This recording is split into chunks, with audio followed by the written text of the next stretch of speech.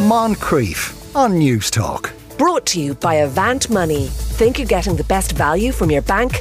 Think again. It was a bit of a thing during the pandemic. Families would take on a pet only to regret it later. But it wasn't just dogs and cats.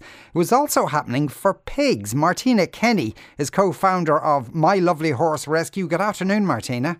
Good afternoon. So when people are taking on pet pigs, where are they getting the pigs from? Well, our good old pal Dundeel is one of the places. Oh, gosh. Yeah, and look, people want something, they can find it, you know, and that's the problem. So, like adverts, things like that, and that's where you can get them. Some of them are actual factory pigs, some are pet pigs, and some are just people just breeding just for the sake of it, trying to make some money and trying to tell people that these are micro pigs and your girlfriend would love one. There is no such thing as a micro pig. Is there not? No. So could it have been many people took on a pig thinking it would stay that size, but then it grew and grew? Oh, absolutely. We've got a pig like oh my God, she must be about like stone wise, probably 40, 45 stone, and she was bought in Finglas as a guy in Finglas bought it for his girlfriend for a surprise, and that surprise just kept growing. But that's what happens. You know, a micro pig. You know, it'll be a little handbag pig, and you know, you'll be able to walk it down the street. How cute that will look, because that's what you see. You know, that's what you see on the cute Facebook and Instagram and TikToks and stuff. You know, so it's just not the way it is. But look, there's a sadder situation out there then that, you know, they're not wanted. People buy them to eat, and they're to rear to eat, and they're not wanted then because they're not the correct pig. You know, you shouldn't be buying a pig, obviously, on Dundeel or anything like that. But people do. There's, you know, just like puppy farms, there's backstreet breeders out there just trying to make, you know, a couple of euro and, oh, sure, look, I'll just sell this as whatever, you know. So this is what's happening. And now we have in our dedicated pig rescue, My Lovely Pig Rescue, we have over 120 pigs. And on the main farm in Kildare, on the My Lovely Horse Rescue Farm, we have 16.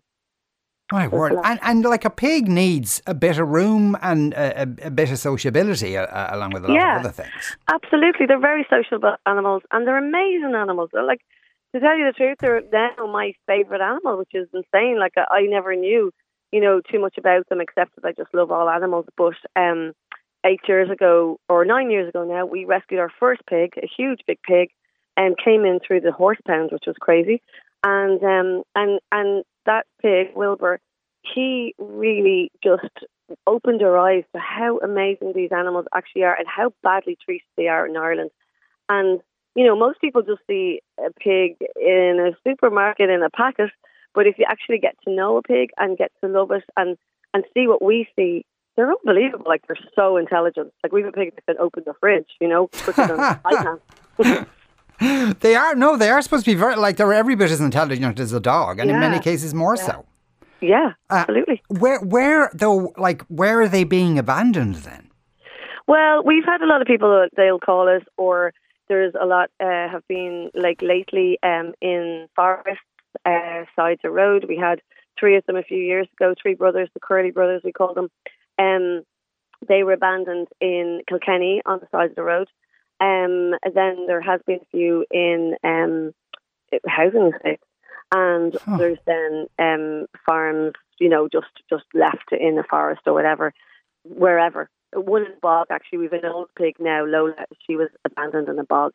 And the thing is, they're not wild boars. They can't keep themselves warm very easily.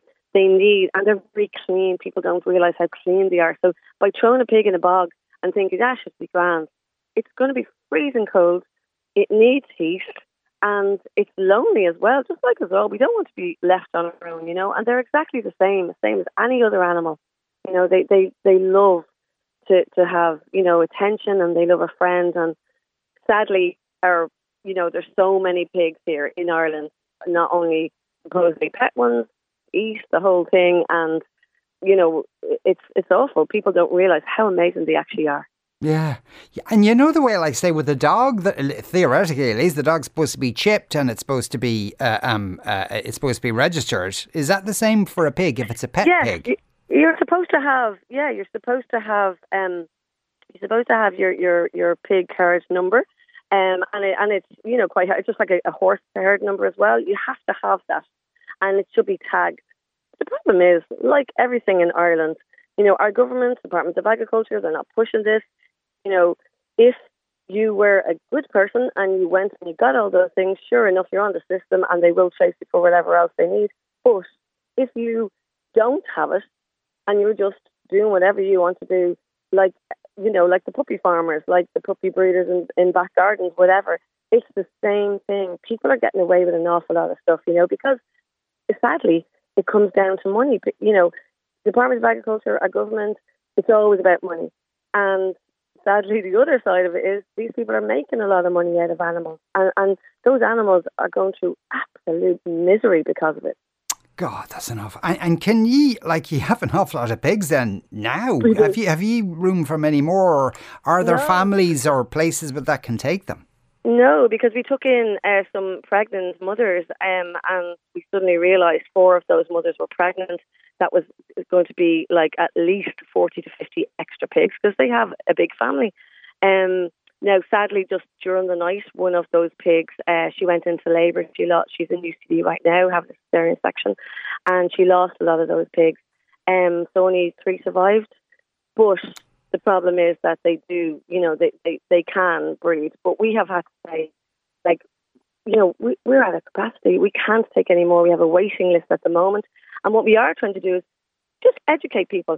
You can look after your own pig. We'll show you how. We'll talk you through it, the correct food. You don't just shove it in a small little area and let it get all mucky and freezing cold or whatever. Yeah. Pigs are very clean animals and they love a dry, clean bed. No, more than the rest of us. Martina, thanks a million for speaking with us today. Thank you so much. That was Martina Kenny there, co-founder of My Lovely Horse Rescue, but also the My Lovely Pig Rescue. And just before we go, Shane McAuliffe is on to us. He's the secretary of the Irish Pig Health Society. He's a lecturer at MTU and a pig farmer himself. He says even if you have one pig, you need to have a registered pig herd number with the Department of Agriculture.